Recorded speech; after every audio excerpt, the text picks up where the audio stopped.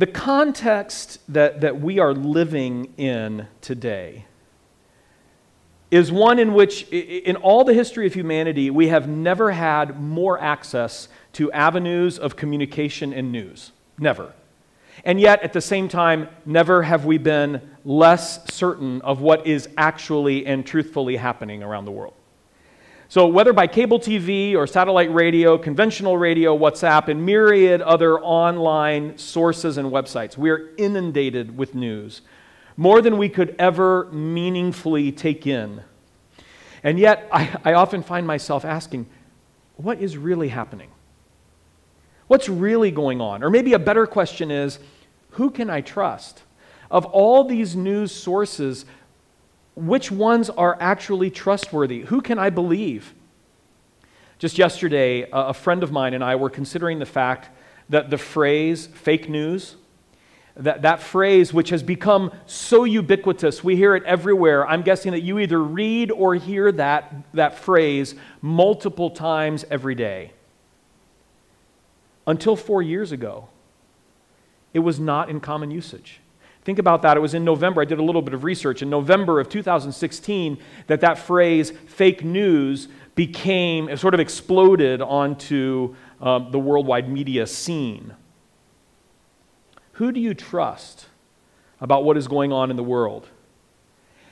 Today, we're returning to our study of Acts after a 9-week break. We're still in the first couple chapters. And if you recall, the last sermon that I preached from Acts was on the arrival of the Holy Spirit. In fact, that was the title of the sermon, The Arrival. The Holy Spirit falls upon approximately 120 disciples, men and women, and neither they nor the world have ever been the same. Remember the context. A loud, rushing wind, tongues of fire appearing above all their heads, and then they began to speak the wonders of God in other languages. And all the people who were visiting Jerusalem, and you can go back and look at the beginning of chapter 2 and see that list of Jews from all over the known world. All those people heard the message. They heard the wonders of God being proclaimed in their own language. Now, right away, false interpretations were proposed. Fake news, the phrase might be new today, but the concept is as old at least as Pentecost. How does it start? These men are drunk. Logically, drunkenness is the only way to explain the fact that they can speak coherently in so many different languages and that everyone can hear them clearly. They must be drunk. Now, at that point, the 12 apostles come forward. Remember that Matthias was chosen to replace Judas Iscariot. So the number has been completed to 12 again for the purpose of witness, to be ready to witness to the truth of Christ. And the 12 apostles come forward, and then Peter steps out from among them to set the record straight. And he preaches the first sermon after the arrival of the Holy Spirit. We might say it was the first sermon of this new entity, the church. Today, I'd like us to look at the introduction to Peter's sermon. And I'm calling this introduction setting the scene, because that's what Peter is doing for his listeners. Because these people to whom he's preaching, they have either seen, heard, or heard about what has just happened. The rushing wind, the tongues of fire, the multiple languages being spoken, or the multiple languages being understood. And as Peter sets the scene in this introduction for the rest of his sermon, he's going to answer 4 questions that we will answer along with him today. He's going to answer the question, when? In other words, he's going to locate these events in salvation history.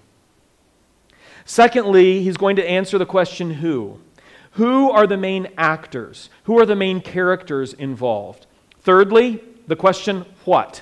What is actually happening? What did just happen? What is bringing about this speaking in tongues and these signs? And finally, he's going to answer the question, why? Why are these things happening? What purpose are they to serve? So let's follow along with Peter as we seek to understand the answer to these very same questions, and understand that in answering these questions, he is preparing his audience for the body or the meat of his sermon. And I'm going to give you a little preview. The main point of Peter's sermon is the person and work of Jesus Christ. I don't think that should surprise any of you. So he's setting the scene to introduce these people to Jesus. I'll be reading from chapter 2 of Acts, beginning with verse 14, and I'll read through verse 21.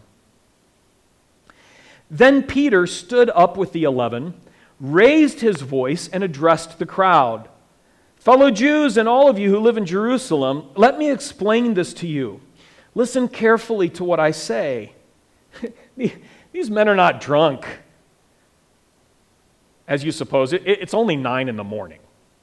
No, this is what was spoken by the prophet Joel. In the last days, God says, I will pour out my Spirit on all people. Your sons and daughters will prophesy, your young men will see visions, your old men will dream dreams. Even on my servants, both men and women, I will pour out my Spirit in those days, and they will prophesy. I will show wonders in the heavens above, and signs on the earth below, blood and fire and billows of smoke. The sun will be turned to darkness and the moon to blood before the coming of the great and glorious day of the Lord. And everyone who calls on the name of the Lord will be saved. Peter begins with a little ironic humor. These men aren't drunk, it's only 9 in the morning. Pause for laughter. Ha ha ha ha. That's not what it is, but now let me tell you what this is really about. These remarkable events are prophecy coming true before your very eyes and ears. So Peter takes them back to the prophet Joel. And essentially he says to them, all these things that are just now happening, these things that you're seeing and hearing, they're what Joel was talking about in his prophecy. They're what Joel was talking about when Joel wrote, in the last days. Remember I said that Peter was going to answer the question when? When in salvation history are these events taking place? They're taking place in the last days. Whoa. Just wait a second. Peter preached this sermon approximately 2,000 years ago, right? And he claimed that then, that moment, they were in the last days? Well, the world seems to still be around. I mean, I'm here, or you're there, and life goes on. Does that mean that we're not in the last days anymore? Or does it mean that Joel was wrong in his prophecy, or that Peter misinterpreted it? Not in the least. Because to us, the word last implies near the end. And that can be true. But remember also that Scripture is clear that God's perspective on time, God's perspective on nearness, God's perspective on how long a day lasts, those questions are different for God than for us. His perspective is very, very different. And the way that the prophets in general, and Luke in particular, define the last days is that they begin with the incarnation of Jesus. So when Jesus appears on earth, the last days have begun. The last days will end. They will reach their fulfillment when Jesus reappears, when he comes back. So Jesus' incarnation has ushered in the last days. And that means that we are living in the last days. It would seem from Scripture that we're living in the last era, if you want to put it that way, last era of history before the end of all things, before the return of Christ. Now, just because it's the last days doesn't mean that we know when they're going to end. More on that later. But for now, Peter anchors the events of Pentecost in prophecy, and the answer to the question, when are these events occurring? The last days. The days of the lordship of Jesus Christ. So if this scene is set in the last days, who are the major players? Who are the main characters? In the last days, God. That's what verse 17 says. That's what Joel prophesied. That shouldn't surprise us again. God is not only the main character of Scripture, He is the creator, He is the initiator, He's the protagonist of all history. And by God, I mean the Godhead, the triune, three-person God, Father, Son, and Holy Spirit, together acting in full accord and perfectly united in love. And as Peter continues his sermon, we will see the action and interaction of all three members of the Trinity. But at this moment, Peter, through Joel, shows the Father is present, but also the Holy Spirit. But there are other characters as well, are there not? The phrase all people jumps out. Now, he refines that statement later on in verse 18, with the phrase, even on my servants. So when he makes the statement, all people, that's a subset of all God's servants. So His Spirit is being poured out on all people, all of His servants. Now, why is that an important statement? It's important because one of the greatest divisions at that point in history was between Jew and Gentile. And if we go back further to the dawn of time, to the fall of mankind, what is the original greatest schism between people that has plagued humanity and plagued the church from the very beginning? It's between men and women. What happened in the Garden of Eden? God says to Eve, because of your sin, your desire will be for your husband and he will rule over you. That's not what God intended. That's not what God prescribed, but it's a result of sin that a sword would come between the genders. And here, now, what's happening is that God is making this proclamation that in the last days, after the coming of His Son, Jesus Christ, His Spirit is going to be poured out on all flesh. And He is specific in who these people are going to be. It's going to be the young, it's going to be the old, it's going to be sons, it's going to be daughters, and specifically both men and women in verse 18. We can already see the restorative narrative and the restorative power of the gospel to bring people who have been divided, profoundly divided, even at odds with each other, whether because of gender or whether because of race. And He is restoring them by His Spirit. His Spirit is poured out on all people. But for now, at this point, the question, who, is all God's servants, young, old, men, women, Jew, Gentile.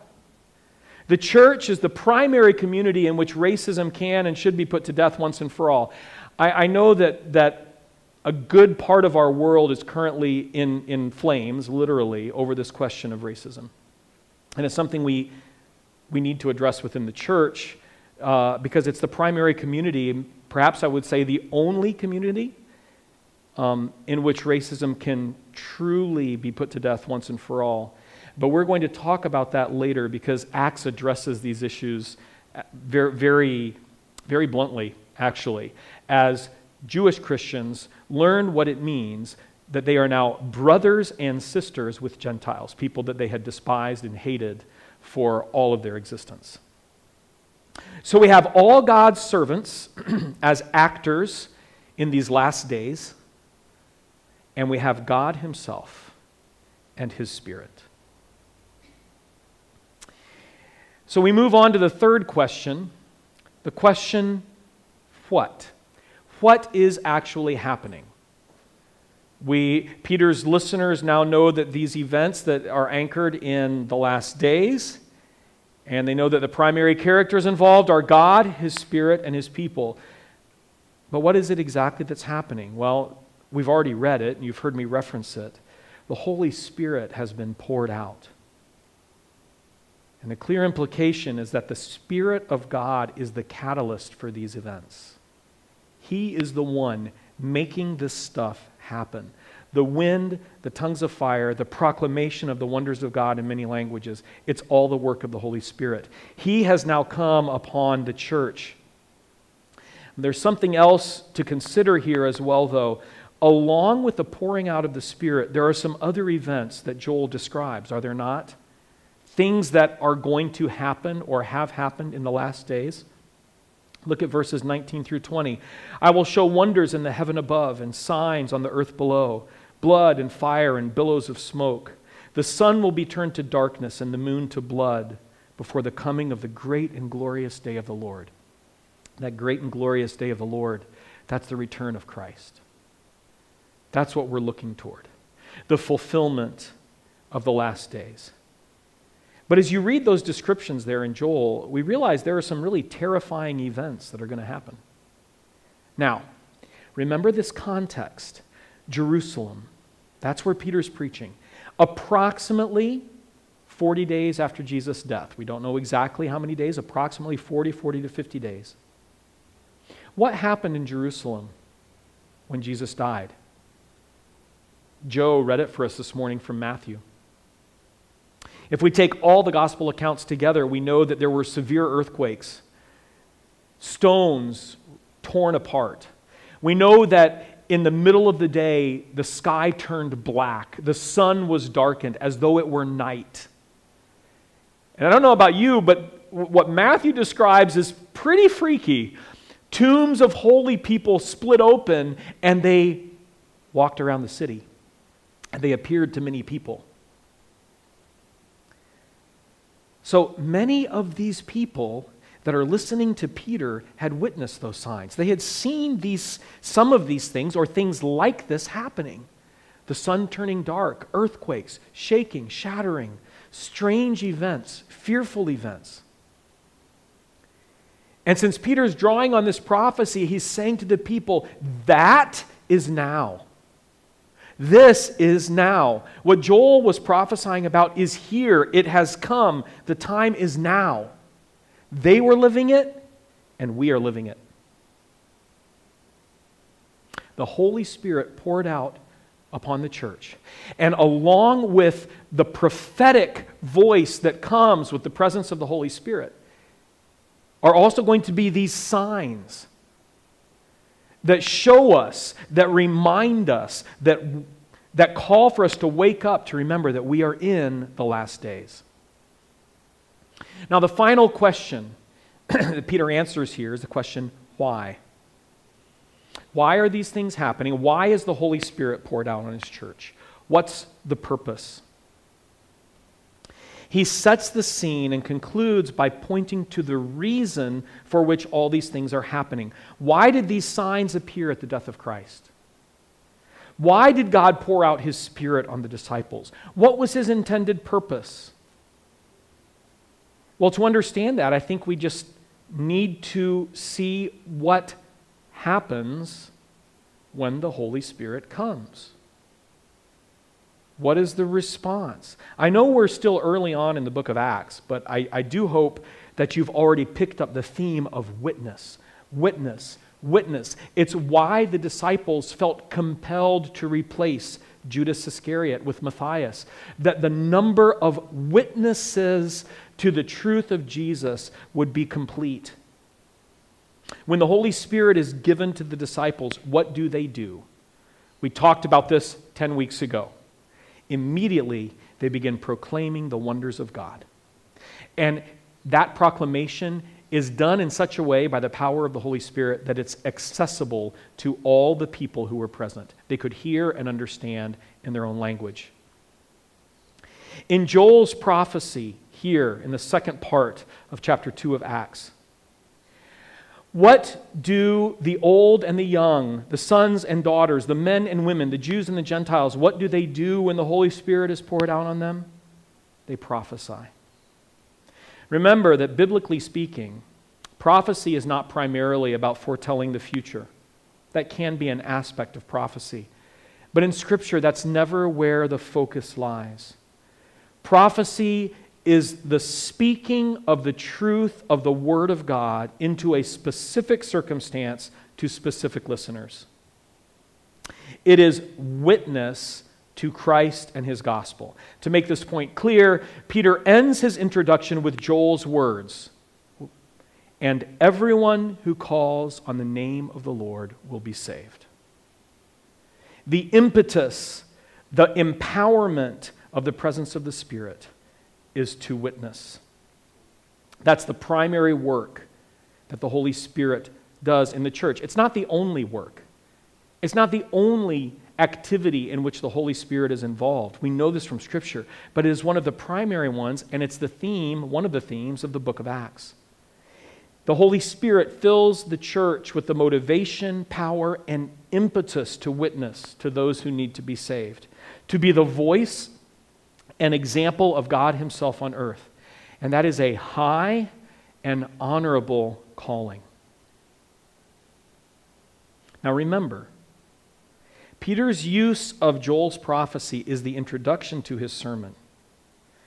So he's inspired to speak by the Holy Spirit, to preach the truth of God for salvation, and he ends his introduction with the perfect setup. What is it? Everyone who calls on the name of the Lord will be saved. Now, for the rest of his sermon, Peter's going to talk about that name. He's going to talk about that person. You see, for the Jews at that time, the name of the Lord, His name, remember, Lord written all in capitals, His name is Yahweh. But now in Christ, God has revealed Himself to the Jews and to the Gentiles, to all humanity, in a new way. It's not a new God, but He has revealed Himself in a new way. He has revealed Himself as Emmanuel, God with His people. In the coming of the Holy Spirit, He has revealed Himself as God within His people, dwelling within His church, living within the very bodies of believers, of His children. And Peter is now going to present Jesus, the Savior, the Messiah, to the crowd. But he's going to present Him as the Son of God. Later on in Acts, in chapter 4, Peter is going to be preaching again. He does this often in the early chapters of Acts. And he's going to make the famous statement, which perhaps many of you know, a statement about Jesus, that there is no other name under heaven given to men by which we must be saved. So he sets his audience up to be introduced to the name of Jesus by which they may be saved. I think we can all agree that these events and this sermon that Peter preaches were impacting and powerful in ancient Jerusalem. In case you don't know this, over 3,000 people converted to Christianity. In other words, accepted Christ's sacrifice and His identity as their Savior on that day. We'll get to that at the end of Peter's sermon. But what about today? What is the impact of this introduction, of this fulfillment of Joel's prophecy for us today? If the last days began with Christ's appearing and will end at His return, that's what Joel meant by the phrase, the day of the Lord, are we not also still living in the last days? And has not the Spirit been given to the children and church of God in these last days?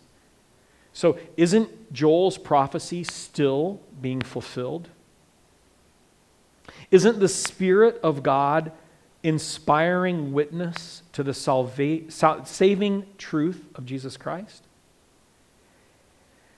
Does not every child of God, young and old, woman or man, Jew or Gentile, still have the high calling, empowered by the Spirit, to speak the wonders of God? In short, to witness. The answer to that is yes, we do. I know it can be uncomfortable to consistently witness to the truth of Christ. That's true for every believer. There are moments where we have an opportunity, we have an opening, and it's fearful perhaps, it's uncomfortable. We don't want to be disliked, we don't want to be misunderstood, we don't want to be perceived as a Bible thumper, we don't want to be the killjoy, the one who's always walking around somehow making people feel guilty for how they're acting. So there are times, I think, for many of us, where we let those opportunities kind of slide by. Now, in 1 Thessalonians 5:19, Paul writes just a very brief instruction to the Thessalonian church, and he says, do not put out the Spirit's fire. Now, if you were raised on the King James Version, you would have learned that as do not quench the Spirit, or quench not the Spirit, if we really want to get it correctly. Quench not the Spirit. Don't put out the Spirit's fire. I think there are many ways that children of God can quench the Spirit or deny the Spirit's power, can put out the Spirit's fire. But I would suggest this morning that perhaps one of the major ones is by refusing to do what the Holy Spirit is empowering us to do, which is to be witnesses for Christ, to be witnesses of the truth of the gospel. What He has done in and for us to share that with those with whom we come in contact. Another application here is that we live in fearful times. Every generation has thought this. Every generation since Jesus has believed that their generation would be the last, or at least a good portion of that generation has believed that the great and terrible day of the Lord would come during their lifetime. And why would they think that? Because they would look around at the world and they would see horrible things happening. Not only natural disasters, but they would see wars and rumors of wars, famine, people dying, plagues, suffering, perversion, evil. Those who were listening to Peter speak, many of them probably would still have been alive when Jerusalem was completely invaded and the temple destroyed in 70 AD. I'm certain that people who saw that thought, this is the end. The temple of God has been destroyed. How can things get any worse? How could evil grow any further? I think every successive generation has seen that. We've seen genocides. Genocides not only in Africa, but many places around the world. Pogroms in Russia, World War I, World War II, slavery. History has been filled with awful, fearful events. And Joel's prophecy acknowledges those events. But he ends with what? The hope of salvation. Yeah, these things are going to happen. You're going to suffer. You're going to see these signs that you're in the last days. But the hope remains of the salvation of the children of God through Jesus Christ. Now, how about today? We're in the last days and we live in fearful times. I mean, if you spend 15 minutes a day perusing the internet or Facebook or Twitter or Instagram, you are going to see more evidence than you would like to see of the perversion of humanity, of the evil that infests our world, of disunity, of hatred, of lies, of war, of oppression, of suffering, and perversion of the human identity, perversion of the human soul, who God made people to be, how that's being so perverted. And we look around, and I'll be honest, I look and say, how can things get worse, Lord?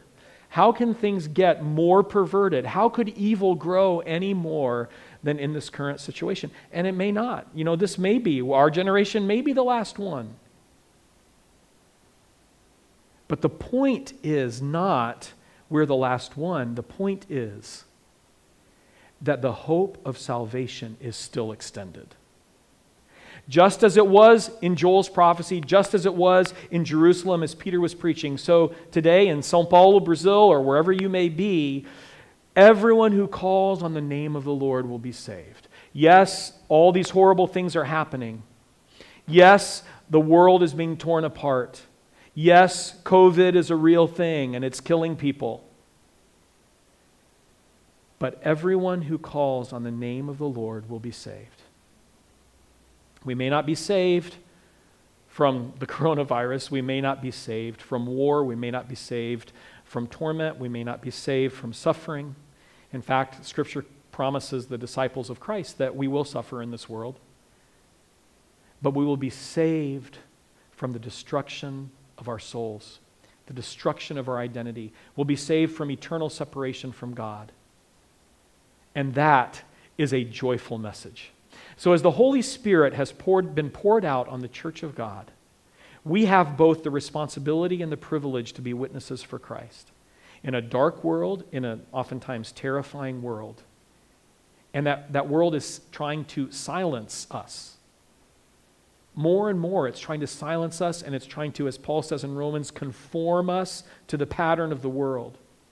Whereas the Holy Spirit is working to strengthen our voice, to strengthen our witness, to empower the light of Christ in and through us to a dying world.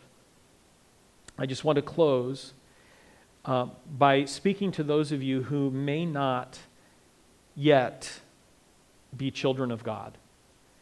Now, that statement might be a little shocking to some of you because you may have heard, we're all children of God, or all people are children of God, but they're not. The children of God are those who have believed in Jesus Christ. That means that they have acknowledged that they are sinful, that they are inherently, that they are born with evil in their hearts, that they didn't have to be taught to be bad, that evil and sin are something we're born with, and they realize that and acknowledge that they can never be perfect, never on their own strength. So they need the work of someone else, and that person is Jesus Christ. So a child of God is someone who has acknowledged their sin, who has repented of their sinfulness, and has accepted that Jesus is the Savior, that his death on the cross paid for their sins. And they have given their life to him, and they have acknowledged his lordship, and they belong to God through his Son, Jesus Christ. That's what it means to be a child of God. And all children of God can rest secure in this last phrase of Joel's prophecy, that all who have called on the name of the Lord will be saved. May we become evermore, as a church community, one that is known for its witness. Our vision, part of our vision, a main point of our vision is disciple making. That we would both multiply believers and then multiply disciples. That's what this is about. That's what the Holy Spirit is doing in and through the church of God. May we be open to his work. May he multiply his work through us. Lord, please bring many new souls to you through your people at Calvary International Church. This